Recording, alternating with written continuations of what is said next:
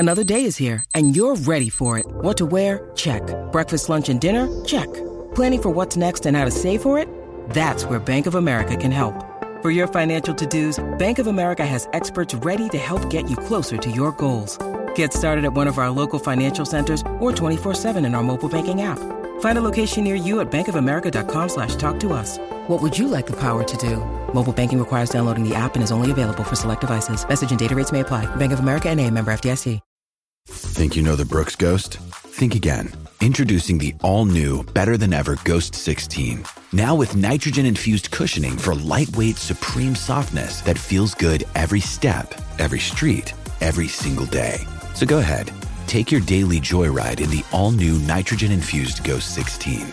It'll turn your everyday miles into everyday endorphins. Let's run there. Head to brooksrunning.com to learn more. If you have championship DNA, then you know it's time to chase wins. We're chasing wins this year. This is Chasing Wins. Hello and welcome back to the Chasing Wins podcast. I'm your host, Andre, here with my guy, Jim.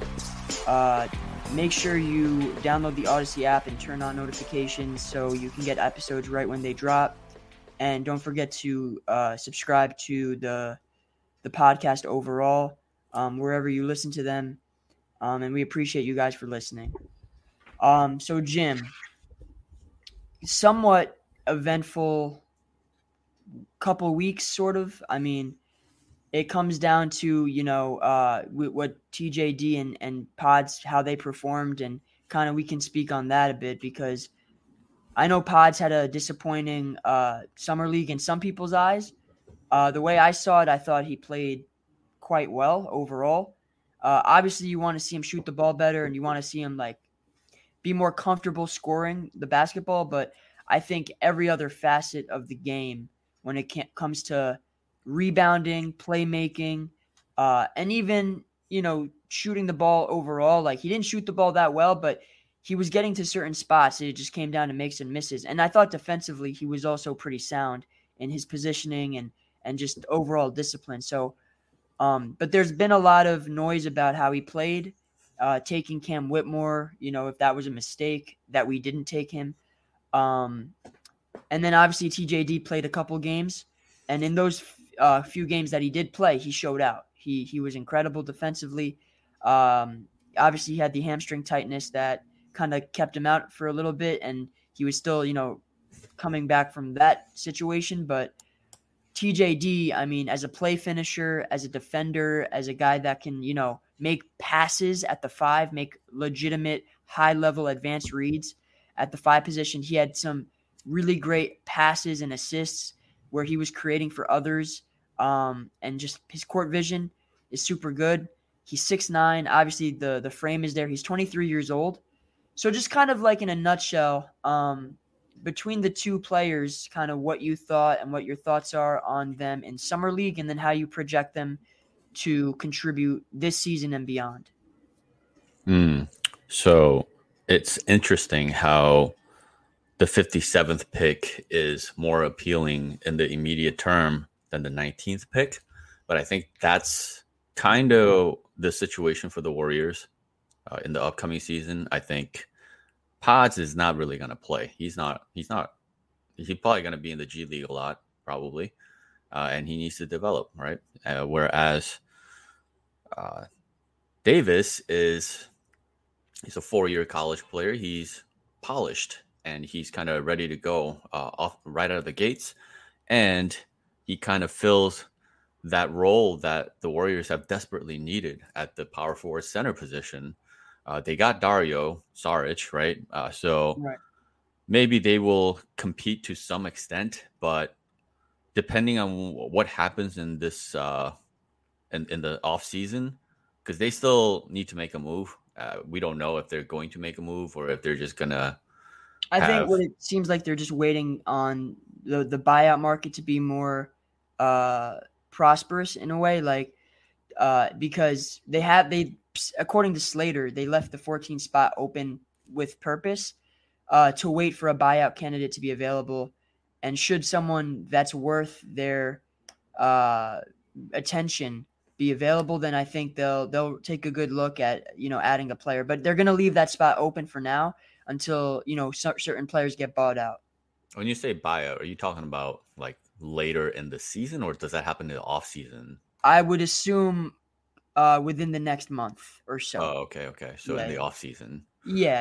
Right. Probably around early August. I would expect someone to be signed, because early to mid August, because that's generally when like players start to kind of fizzle out, and then it's like teams decide like, okay, these are the players we're going to buy out. We're going to finalize certain situations. Like I know Rudy Gay is waiting on a buyout. I think he got traded to Atlanta, I think it was.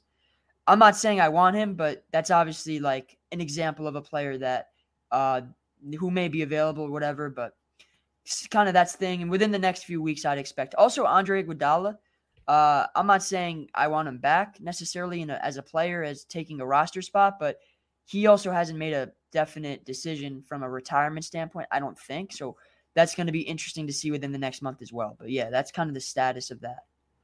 It's interesting. Andre, I wouldn't mind if he came back, because I think they could have really actually used him in the playoffs had he been healthy. And I mean, he did come back and he did start playing, but then he hurt his finger or something? Yeah, Iguodala kind of he fractured one of his wrist. Yeah, so that's unfortunate. That's more of a injury issue than an incapability issue. Yep. And when he did come back in the regular season and he played some minutes, it was very impactful.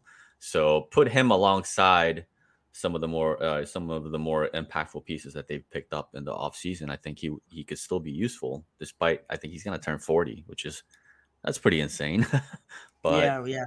But unlike a guy like Haslam, Iguodala is still usable. Not only is he usable, he's just a connective guy all around, whether he's on the floor or he's on the bench, right? Even just helping a guy like Wiggins the way he did in the last finals. So yeah, I wouldn't mind if Iguodala if the situation was like last year where they had a bunch of dead roster spots, then I would think twice about whether it's a good idea to have a guy like Andre Iguodala on the roster. Right. Just because you need more usable pieces, definitively, right? Yeah, like dependable, reliable, that kind of thing. Yeah, 100%. Yeah. So Iguodala, I just felt I wouldn't like mind. last year we did, and you made the good point of we had a lot of unreliable spots that were used up, and I think Dario is so. I'm so happy because I know we were waiting on that for like a week. I'm just happy it got done, because like that was such a big signing from a versatility standpoint, and JaMychal just didn't cut it last year. So he, like, on a night-to-night basis, you couldn't really depend on him, being a rotation piece. Yeah, he's just defensively weak, man. Yeah, no, he couldn't, and he struggled to like screen. He was just very limited for what we demanded in that at that spot. What Otto could provide reliably, JaMychal was just not as capable. So. For somebody who's been in the league for a long time, he was shockingly unreliable defensively, especially because he's always been a power forward, and he just couldn't make that translation over to being a center. This is because JaMychal Green, he's a tweener power forward to begin with. I think in the earlier days, he would have been considered more of a small forward / power forward. So it's hard for guys like that to make the move over to center. It's such a gigantic difference. Power forward, you're just kind of holding it down-ish in the paint area. You get the rebounds, right? You're helping the center, right? But, center is like, you're the anchor. You're the one controlling the defense. You know what I mean? Right. So yeah, JaMychal man, I wanted him gone within like the 2 or 3 games that I saw of him playing in the regular season. Because I can see it, man. Defensively, 100%. If you can't do certain things in the regular season defensively, you better believe that it's not going to translate in the playoffs either. That's the biggest thing. As far as like TJD and Pods go, I think with TJD, I actually think he is a guy that he can get minutes day one. Like, you can throw him out there. If you watch him, he was so sound defensively in Summer League. And I know Summer League isn't like the barometer of like, how ready you are at the NBA level, but there were things that I saw that I was like, oh, that's going to translate. Like his ability to play two in the pick and roll, the cat and mouse game, where he's like, able to inch up on a guard and then recover to the big to allow the defensive guard to recover, you know what I'm saying, and kind of guard the pick and roll, guard 2v1, kind of like the way Draymond and Anthony Davis do so well. And Jaren Jackson, and I'm not saying he's at that level, but he did similar things. And defensively, his ability to just recover and block shots, weak side, his timing, his feel for defense, his ability to rebound on the second jump. He had 8 offensive rebounds in the second game. Like his ability to just crash the glass. He has a nose for the ball, play finisher. I think he had 18 points in the second game, just diving to the rim, just a vertical threat.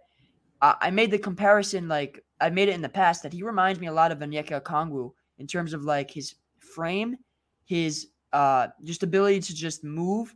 Now, obviously, they have different skill sets. Like Okongwu's like probably a better rebounder. He's a little bit of a different player in certain ways, and I think TJD's a better playmaker for sure.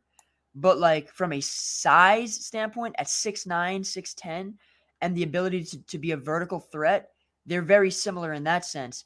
And they both have very good second jumps. So I think, and they're both defensive minded as well. Like I think there's a lot of parallels there. And I think I watch him play. He's 23 years old. I think coming into the NBA, he can be a day one type of player. Now with Pods, I think this isn't the year for him, but I do think next season will be. I think he has shown some skill sets and some get can translate at the NBA level. His playmaking is one of the best I've seen in Summer League. Just ability to just make plays, his court vision, get to spots, his patience. I just think it's very advanced comparatively to when you look at his peers and when you look at even other NBA players. So I think there's a real there's real potential there. I just think it's not going to come next season just because the guard spot is log jammed with CP, with Steph, Clay, Moody, all them. So I think right now what it comes down to is Pods is probably going to get a lot of G League run and TJD to that extent as well. I think I would expect TJD to get more consistent regular season run than Pods will. But I think both players, I would forecast them being very good players for the Warriors down the line if they aren't traded. Whether, if there's a deal available in the future down the road, we'll see. But like they project to be good NBA players based on what I saw. So yeah, I mean, any thoughts on that overall? So Pods, I don't know. I don't want to judge him based on Summer League. I want to see what he does in the preseason and some other things before I come to any kind of conclusion about what he's capable of, what his potential is. But Summer League, it's tough. Like, are they running the same thing that Steve Kerr runs in the regular season? Very similar stuff. Like, I mean, they were running, and by the way, Pods mentioned like in Santa Clara, which is where he went to college, they were running very similar stuff to what basically similar patterns and the play calls that the Warriors do. Like it's an extension of it. So yeah, Pods, they basically ran like the weave stuff, a lot of like horns and floppy, just like the basics. And then on top of that, like I didn't see like split actions or anything. But like they ran some pick and roll. They ran some ball screen stuff. But I mean, they had to have run pick and rolls if Pods is creating a bunch of offense, right? If he's the one creating the offense, I'm going to how is that happening? It was with the ball in his hands, right? So I assume that they were running a little more pick and roll, 100%, so that he can create. But again, I didn't necessarily want him to be in that role. I wanted to see him be more of a scorer because I feel like, in terms of his fit with the Warriors, they need that a lot more. So defense and shooting and the ability to finish around the paint area, stuff like that. Like that's the kind of stuff that the Warriors really need because they already have how many playmakers? They have Steph Curry, they have Chris Paul, they have Draymond. Other guys need the ball in their hands. Like how many more creators do you need on one team, right? Yeah. So that's why I didn't love like him, the notion that he was going to create rather than be the guy who catches and scores the ball in some way, right? That's kind of, he scored 20 points per game in college. Mm-hmm. So that's kind of more of what I wanted to see from him. And because I didn't see that, because I saw the poor shooting, like really poor shooting, and he just was more of a playmaker, that just made me a little less interested because it's not necessarily what the Warriors need, his skill sets that he showed in the summer league. So, well, either way, I'm not paying that much attention to him. I understand the Warriors have him, and I kind of look at him right now, for now, more as an asset to possibly trade if necessary. Right? That's kind of how I look at it because he's not going to be usable next year. Like not at all. Yeah, right? yeah. Come playoffs, he's not in rotation, right? Whereas Absolutely. Davis, I see more of as almost like a free agent, like a polished young player who is a free agent and they signed him. That's how I feel about him because he's a 4-year player. That means like if he took the normal route of like getting out after his first year, right? I mean, he had like 3 more years experience, and now he's going into his like 4th year essentially. If he were an NBA player, that's kind of how I feel about him. And defensively, like you said, I mean, the guy averaged 3 blocks per game in college. That's insane. So, 100%. If you're averaging 3 blocks, you're definitely a capable defender. I'm not going to be too excited about him just because I remember feeling pretty good about a guy like Jordan Bell when they got him. I think they got him from the Bulls for a cash or something. So they got him for free essentially. And I was checking out his background, in college, and he was like defensive player of the year or something. Right. So I was like excited about him. Yeah. And he did play a role, but at the end of the day, he ended up being like kind of fringe-ish. Right. Mm-hmm. So that's the only thing I'm going to try to just reserve my expectations because at the end of the day, Davis is still a rookie coming in. He has no NBA experience. That's a fact. So, but I do feel like he's just polished and he has good hands. Like you said, he has a knack for the ball. 11 rebounds in college, which is like 3 rebounds better than what Okongwu did in college. So just polished all around, man. It's just a complete game, almost complete game. The one thing that's missing is his jump shot. We haven't seen that at all, right? But he's got some versatility about him where he can be usable in the offense in a variety of ways, whether it's a Looney role as a screener, whether it's a Draymond role as a direct creator in the post, whether it's off the split action, whatever, or he can be a pick and roll partner to Chris Paul, right? So he's a great finisher around the rim, right? So there's a lot of roles that he can potentially fill for the Warriors. It's just a matter of how they're going to, whether they're going to use him at power forward or center, because they have Saric, and I just don't know who's going to play the power forward and who's going to play center at this point. Right now, the depth chart is Draymond, Looney, Davis, and Saric. I think that's so far. Maybe they'll sign another guy, but until then, that's what it is, and I kind of feel comfortable with that. I still, obviously, if they can get TJ Warren, I still want TJ Warren. If they can get him for the vets minimum, like, come on. But he's a solid piece. He'd be a solid piece for sure. Yeah, but I do feel that Davis will be ready to play regular season minutes. We'll see how it goes, though. When you need mealtime inspiration, it's worth shopping Kroger, where you'll find over 30,000 mouth-watering choices that excite your inner foodie. And no matter what tasty choice you make, you'll enjoy our everyday low prices, plus extra ways to save, like digital coupons worth over $600 each week. You can also save up to $1 off per gallon at the pump with fuel points. More savings and more inspiring flavors make shopping Kroger worth it every time. Kroger, fresh for everyone. Fuel restrictions apply. So we can move on to the Draymond drama, I guess, that's taken place the last 12 hours, basically, with the Jordan Poole stuff.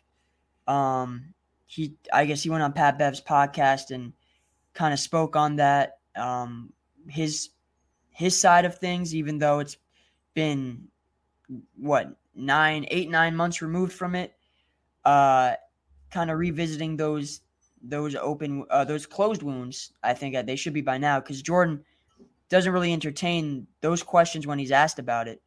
So there's that. And then he responded to Jordan Poole's father on Twitter today.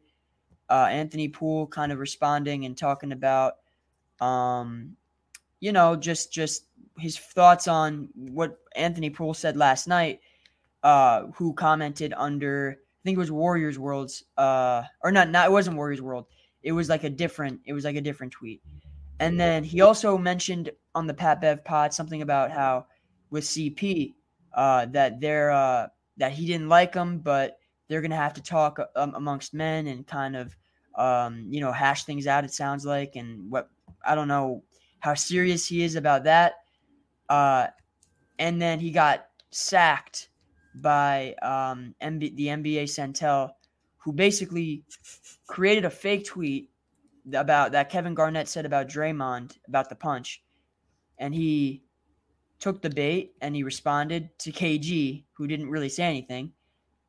Like, it didn't happen. It was made up. And then he deleted the tweet. So he's had a busy morning, a busy 12 hours. What are your thoughts on not just like what's happened, but more so Draymond's leadership and kind of what you expect to see, any concerns you may have regarding that kind of situation throughout, the season? Wow, so much noise from Draymond. So it's most of it in his control as well. It's not like it's out of his control, Yeah, but he's talkative, number one. That's why he has a podcast. He has a lot of thoughts that he wants to share. And, he went on Patrick Beverley's podcast as a guest. And so the fact that this was discussed is between those two guys, especially, who are super candid and they like to be open kind of for the most part and share whatever they can share.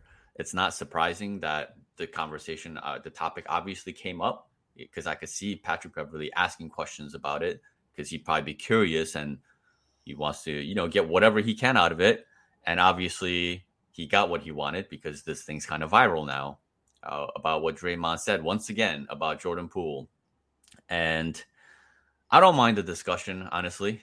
That's what a podcast is. You're there to have a discussion about whatever. And this is obviously, maybe this summer will be the end of it. But Draymond never really addressed the reasons for why it happened. We only guess why it happened. So I think that's okay to provide some clarity. Obviously, people are tired of it, and people are, they're just like, why are you still talking about it? Why do you act like, why do you justify it? Why do you they say all these things, but whatever. Like, if you don't like it, that's tough. What are you going to do? They had the conversation. So I don't mind it that much from that standpoint. In terms of the logic about, he seems to be insinuating that words that shouldn't be said to another man was said, or something along those lines. I think he said something like that to his father as well. Yeah, he did. He basically responded to his father. Yeah, I could pull up the tweet if you want, just to read it. If you can. So he said regarding his father, he said, that's so okay, let me read what Anthony Poole said first. He said, I'm stand on this. That's some BS. JP was his guy, and he avoided me all last year. He is a soft bitch, and I'm standing on this, and he didn't apologize to me and my wife. He lame, and me and him can meet anytime he wants. And he was responding basically to a clip of Pat Bev's episode that's going to come out today. And then Draymond responded saying, "That's so cute. It's impossible to avoid you in an arena for a year, champ. I go get my family from that family room every game, and stop using those words. They usually don't go over well amongst men." So that's kind of the gist of what the back and forth there. Yeah. So, I mean, it's just funny to me, man. Like Draymond, I don't understand. He's just either a hypocrite or he's changed and doesn't use that word anymore because he learned from his big brother LeBron, who had such a problem with Draymond calling him a bitch during the finals, and that was a whole thing, right? Yeah. It was such a triggering thing, but I never thought that Draymond ever actually stopped calling people a bitch whenever he felt like it, right? So I don't know if that ever stopped or not. I highly doubt that stopped. Well, he called KD that in 2019. So yeah, so you do that. How hypocritical of him to be talking about don't use that word amongst men because it doesn't go over well with men. Well, you do it all the time, right? So, and he probably, when he does it, he feels like it's the truth. So if somebody else thinks he's being a bitch in some way from their perspective, who is he to say like, oh, men don't say this to each other? Like you're like the face of the guy who does that. So Draymond, I have a clip here. Do you want me to? I don't know if I can play it, but I'll play it, and then because I think this is good, we can react to it. So this is from the Pat Bev podcast, and he basically talks about playing with CP3. So I mean, and we can play it, and then you can react to it if you want. Mm-hmm. To just go front and act like all of those things was fake. Like, I publicly said I didn't like Chris before. Like, I'm just not going to be like, oh, man, that changed. Now he's my teammate. No, I look forward to talking amongst men.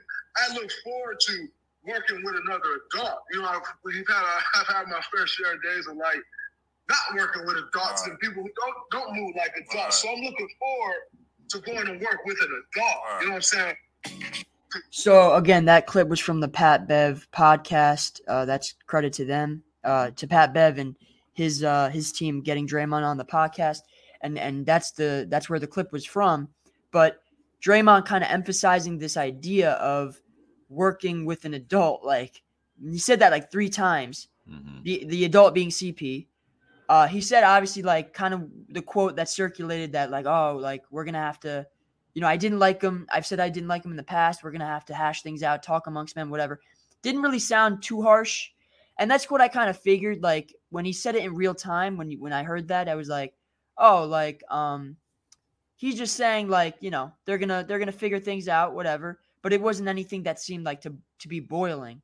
And then basically it sounded like he was more excited to work next to CP because he mentioned, like, I've not worked next to adults in the past, and he knows what that's like. So he's looking forward to that. What are your thoughts on that dynamic going into the season? Well, I guess we can kind of touch on CP as well, since he's in the topic of discussion. So I think Draymond, first of all, he's having a conversation with Patrick Beverley, who certifiably hates Chris Paul. He does. So I don't know if he factored that into consideration when he was, you know, he's trying to say somewhat like, oh, I'm not going to back away or back out on my word about Chris Paul from years ago about what I said about him. Right. But essentially he's just saying, you know, they're professionals and, you know, they're veterans and they know how to play and they'll figure it out. That's kind of what I got from it. Yep. And I don't really feel any hostility about that. I think they can, these are the kinds of players that can hash out stuff pretty easily and quickly because they want to win and they want to play right. Right. But obviously there's a weird and interesting dynamic when it comes to Draymond and Chris Paul, specifically because they're both playmakers, and Draymond has been the primary playmaker of the Warriors for a long time, and even more so than Steph Curry, crazy enough to say. But now Chris Paul is there, and he's like the most efficient ball handler, one of the most of all time. Right. He's even better than Curry at that. So they're going to have to divvy that work up.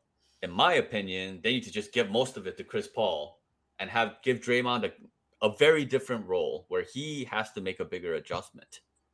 That's the only way, in my opinion, that you can maximize the presence of a guy like Chris Paul. Because that's where his value is, creating offense with the ball in his hands.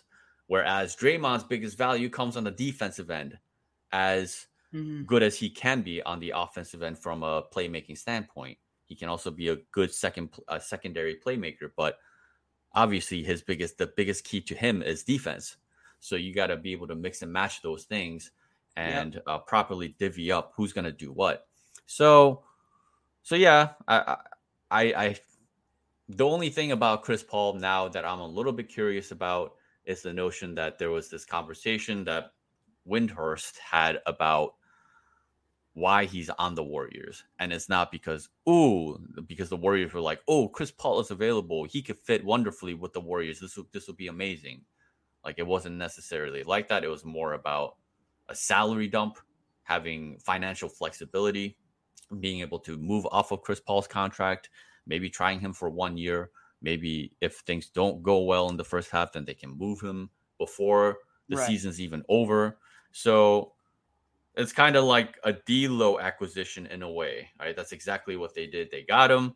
They moved him halfway through for Wiggins, right? So, but that's because they saw that very quickly that D'Lo wasn't going to work out, and he wasn't a Warriors kind of player.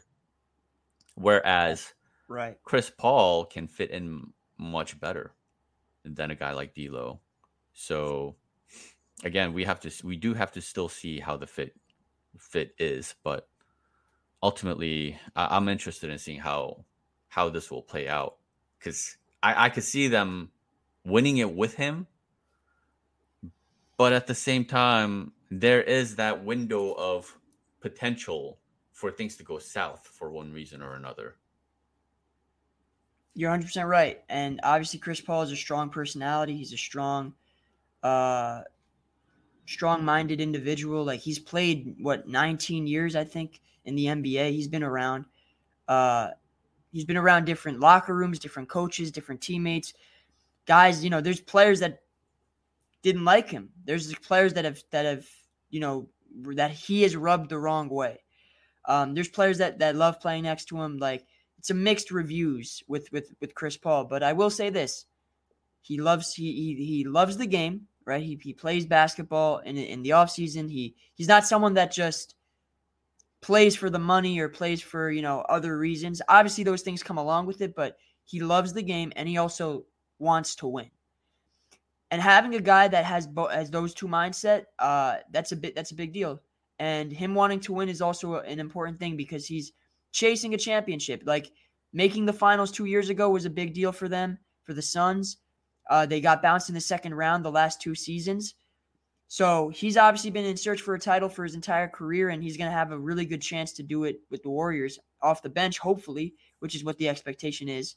And like you said, like, guys want to win, right? So you're probably going to see there might be a couple moments. Honestly, I'm preparing for this, where there might be a couple moments this season where Draymond and CP butt heads because they want to win so badly, and they may feel differently about a thing or a possession situation, a play that went wrong, and they're like, going back and forth, and they may say some stuff in the heat of competition. But I'd rather that than them being selfish and not care about winning. And I still think that while, they may be, they may allow their emotions to get the best of them at times, I do believe ultimately, because winning is the primary objective, that cooler heads will prevail in most situations, I don't expect anything to go awry, like a punch or calling each other, crazy things like Dre did KD. And so I think ultimately, when with the common goal is consistent, then I expect there to be a partnership, Yeah, I think the only reason Draymond didn't like Chris Paul is probably because, that's the opposition and they had a rivalry since the Clippers days. They're both competitive. Yeah. Yeah, then they're both competitive. And one of the biggest things for, I think, both players is accountability. They try to hold their teammates accountable. This is the issue I think that Chris Paul had with a guy like James Harden. You saw that during the playoffs, the tension, the fighting on the bench, and all this kind of stuff. Yes. And I would say it's probably a lot of it is from like lack of discipline stuff, not kind of doing your part as a defender, that kind of thing. And and also having to watch, like standing in the corner, having to watch Harden just dribble the ball up, not being attentive to detail. Like CP, like playing next to Draymond and playing next to Steph, these guys are detail oriented. So you don't need to get on them about missing a rotation or, being, lazy with the possession. Or, I mean, obviously Steph has his moments, Draymond has his moments too, but they're very consistent from a winning standpoint. They do the intangibles. Harden didn't necessarily do the intangibles in Houston. And CP is going to be, in fact, Draymond and Steph will make an effort, a conscious effort to maybe even get CP2 involved, whereas Harden didn't get CP3 involved enough. So there's a balance there, but I think CP is going to feel, what Steph does with KD, what he does with Wiggins. He's done these things in the past, and he does them now with his teammates, and CP is well worthy of sacrificing for at times because he's very talented as a playmaker and he can score a bit in spots. So, yeah, I mean, I expect it to fit, and I expect both sides to sacrifice to some extent. Yeah, I just think that competitors of this caliber, of the highest order, I think it's easy to get along when you're on the same team. So, So yeah, I mean, Patrick Beverley probably asked him some kind of, like some kind of drama stirring question or something along those lines for Draymond to answer it in that manner. But yeah, I expect them to get along, and I expect them. Honestly, I'm predicting, because like we said, maybe the front office wants to see how this plays out and whatever, but they kind of have in mind that they didn't necessarily get him for the fit of it. So if they're not dominating right in the first half of the season, it's possible that they might just move off of him. But if they're completely and utterly dominating with the group that they have in the first half, then they're going to probably keep him, at least for, next season. That's kind of how I see it playing out. Kuminga and Moody and how they're going to fit. And essentially with Kuminga, his role, we got a quote from Keith Smith, who's an NBA, I guess, reporter / he's just someone that kind of is around the NBA. I'm about to pull up the quote. He's got 100,000 followers, so he's legit. Yeah, so he's a contributor to Spotrac, and which is like a database with free agency and whatnot. And he works for the NBA front office show. So he's very involved, and he has a lot of insight that he could provide just based on, his connections and whatnot. So he's a valid, credible source. And so he actually came out with an article today called a Summer League Notebook. And basically he kind of gave a breakdown on Western Conference teams, all 15 teams being covered. And he gave his thoughts and insights based on executives, coaches, and scouts and players. And he basically took quotes, direct quotations from these executives, coaches, scouts, and players. He also gave his own opinions on these situations, but for our purposes, based on the Warriors, he didn't give any opinions. Everything that he states that I'm about to read was straight from an executive, coach, scout, or player. So basically his notes were on the Warriors. It was the only decision to re-sign Draymond. We were never going to break up the core. They've had too much success and we won the title 2 seasons ago. Why would we move off that group? The second bullet, we're aware that Jonathan Kuminga, wants to play more. The chance will be there for him this season. We need him to be ready for a full rotation role in our front court. Brandon Podziemski hasn't shot it well, but he's done everything else. He's a smart, tough, versatile player. It may take a year, but he'll be a rotation guy for us eventually. And then the fourth bullet, both Lester Quinones and Guy Santos, have been our best guys in both summer leagues.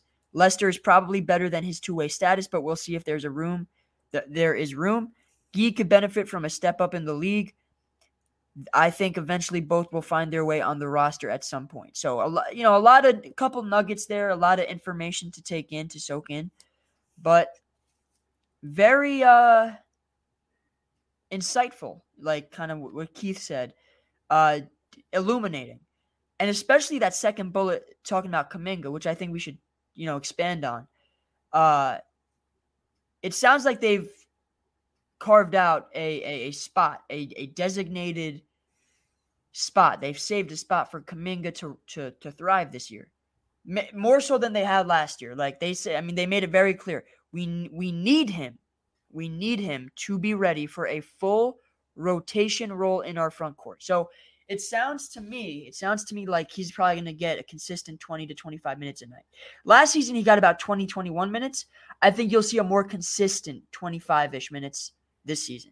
And obviously, we can expand on what we expect from him, what we want to see. But what are your thoughts on kind of that quote? And then expanding on that, what you want to see from Kuminga from a standpoint of on the court. What should he be improving on? The areas that you want to see him address next season. I'm surprised. I'm surprised by the approach. And I'm surprised that they're not looking to trade him, because I thought that he would be on the block. I think there were a lot of issues, obviously, coming off that playoffs where he had no role. He was a dead roster spot, literally, at one of the most crucial positions for the Warriors off the bench. So he proved to be completely and utterly, well, I was going to say useless, but that's not fair to him because he wasn't actually used. He should have been used. And that's part of the problem is, like, we're expecting Steve Kerr to be different, make adjustments, change, use a guy like Kuminga more consistently. And it's tough. There's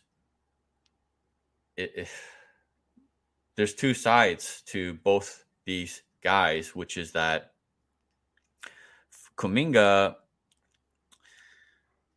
he deserves to play more. He deserved to play more in the playoffs. He had to play more in the playoffs because the Warriors are going in 4-guard lineups, and that's not okay. At the same time, the first thing he did was make a fundamental kind of play where it's just like, what are you doing? We're in the playoffs. Your focus has to be maximized, and you have to pay attention to where the ball is, where you are, and these just super basic things that are part of the game. And he couldn't fulfill that. So as a coach for Steve, I don't necessarily blame him for not wanting to play a kid who is not even doing the most basic fundamental thing to start off the playoffs. And so I understand both sides, but at the end of the day, this is about winning, and this is about getting a mature group of guys together. And how many times has Steph Curry talked about maturity, replacing guys that were not mature enough to be in this situation with guys who are mature enough, right?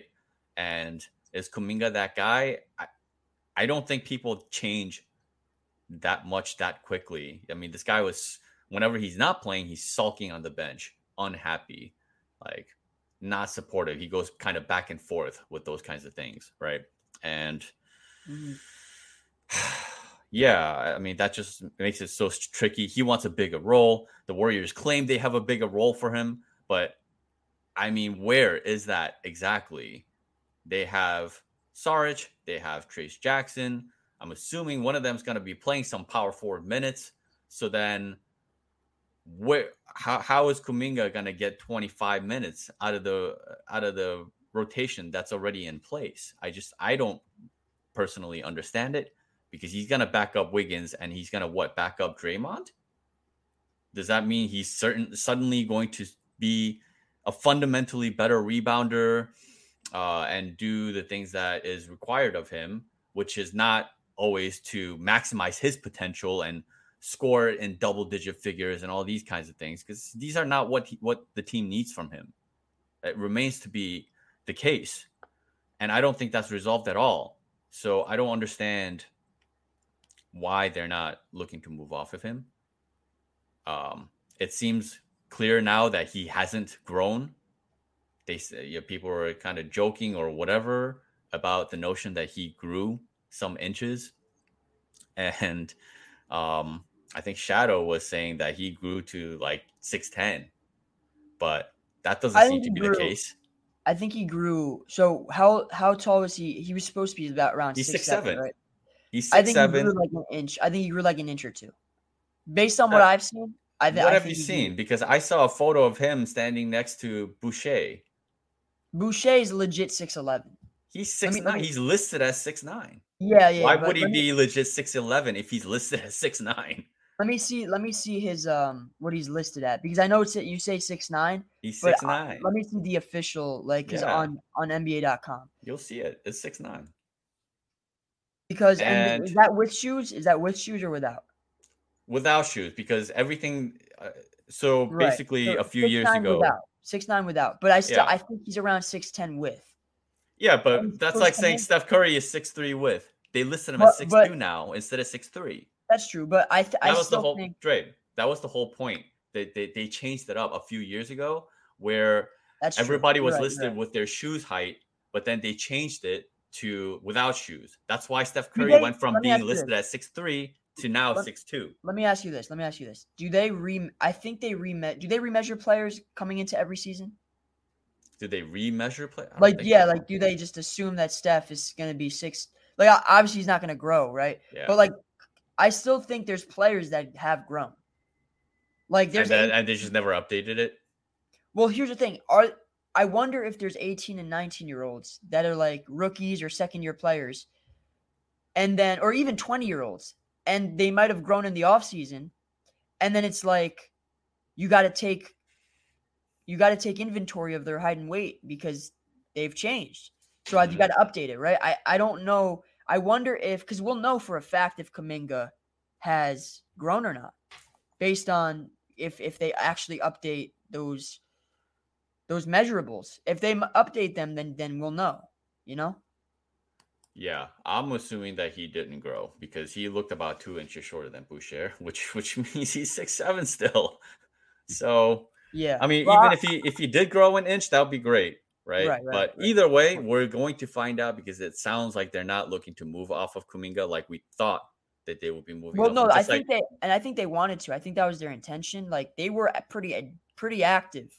They just didn't find anything that they wanted. Yeah, I think they just didn't like the value. But I think they were definitely active. I'll tell you this: Kuminga's name popped up more than any other Warriors player from the free agent from a free agency trade kind of talks, rumors standpoint, all offseason. In the draft, even after the draft and before especially before the draft, Kuminga's name came up a good amount, like more than Jordan Poole. So where there's smoke, there's fire. I do think they were looking for a trade for him. They just couldn't find I think they wanted that Pacers 7th pick.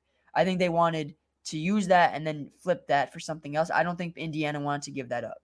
Or no, not 7th, 8th. I think they had the 8th pick. But they wanted that, and they just didn't get it. So, well, that's not a good idea or plan. Like you're trading Kuminga to get a rookie. Like that's what they wanted to do. That sounds pretty stupid. But I think it was to flip it. I think because teams might value that 8th pick more. Oh, okay. And if they could get a young player on top of it, like a Duarte in number 8, I think, because Kuminga in a vacuum, because the Pacers were looking for a wing. The Pacers were in the market for a wing the whole time. Like, you saw who they signed Bruce Brown, who's not like a wing technically, but he kind of plays like one. He's kind of like a wing, yeah. They overpaid for Bruce Brown, but like they wanted, like, the Pacers were reportedly in the market for OG. They wanted him as well. Like, they wanted a wing. Okay. So who's not in the market for OG at this point? Yeah. Well, and most teams kind of have given up on that. Yeah. So what I'm sorry, what was it what was the last thing you said? In terms of the Kuminga stuff? The Pacers, right? Yeah. The Pacers. So it looks like they're gonna hold on to Kuminga for now. I just think no matter how you slice it, I just think that they're being greedy with the situation. That's including Warriors fans as well. If they feel like Kuminga is a long-term solution for the Warriors in some way, because he's not. There no matter how you slice it, you're paying solidified money to solidified pieces. Wiggins, you literally just paid Draymond. These guys are not going anywhere. So, and Kuminga wants to be a starter in this league. I don't know what part of that everybody does not understand. I don't think he wants to be this fringe role player who only plays defense and rebounds. Like, that's not why he came into the NBA. That's not the role that he came to play, right? Right. So, and he's going to want to get his pay. And the Warriors, what money do they have to pay a guy like Kuminga? Unless they get off of a guy like Klay. Are they going to choose Kuminga over Klay? Like, that's the kind of thing that they're going to consider? I don't understand. It just doesn't, in my opinion, it's just a misfit. There's no role for him to really grow with the Warriors. And that's why you can't be greedy and be like, oh, what we're getting back is not good enough. If it's a viable piece, that's a veteran piece that's going to help the Warriors, then it is worth for them to trade him for.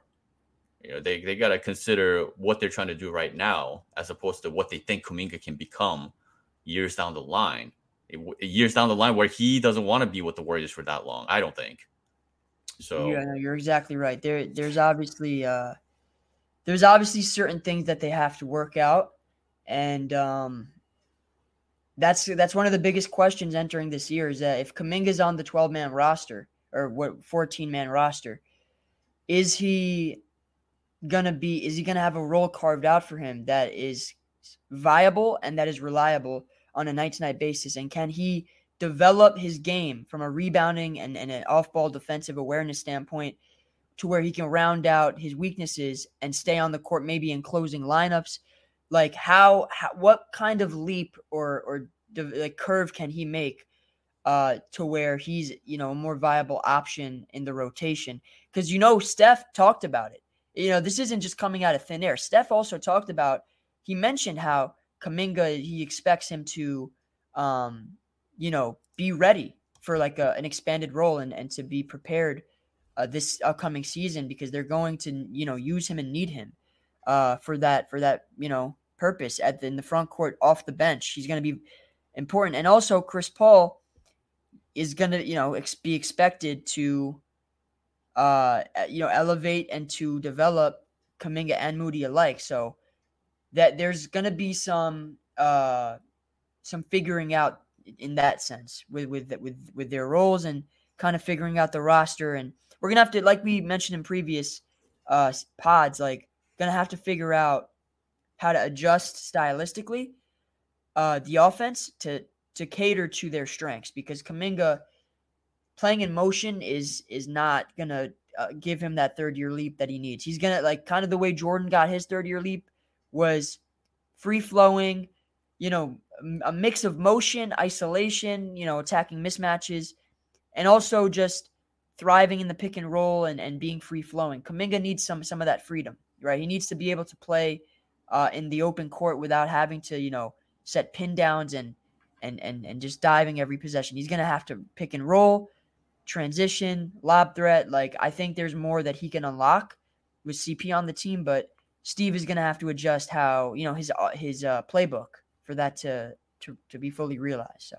Wow, that's a huge part of the equation. One good thing for Kuminga is that he's surrounded by veterans and guys who can advise him. Even a guy like Chris Paul can advise him on where to be, what he needs to do, what he's doing right, what he's doing wrong. So there's definitely more support around for him to be more successful with the Warriors. So as long as they're keeping him, I got to be hopeful that Kuminga can take a leap. So I guess we'll find out. Absolutely. Hey, I appreciate you, Jim, again coming through. This is a good discussion as always. Appreciate everybody for subscribing to the pod, to listening every week. Don't forget to download the Odyssey app and turn on notifications for when episodes drop. And we'll see you guys next time.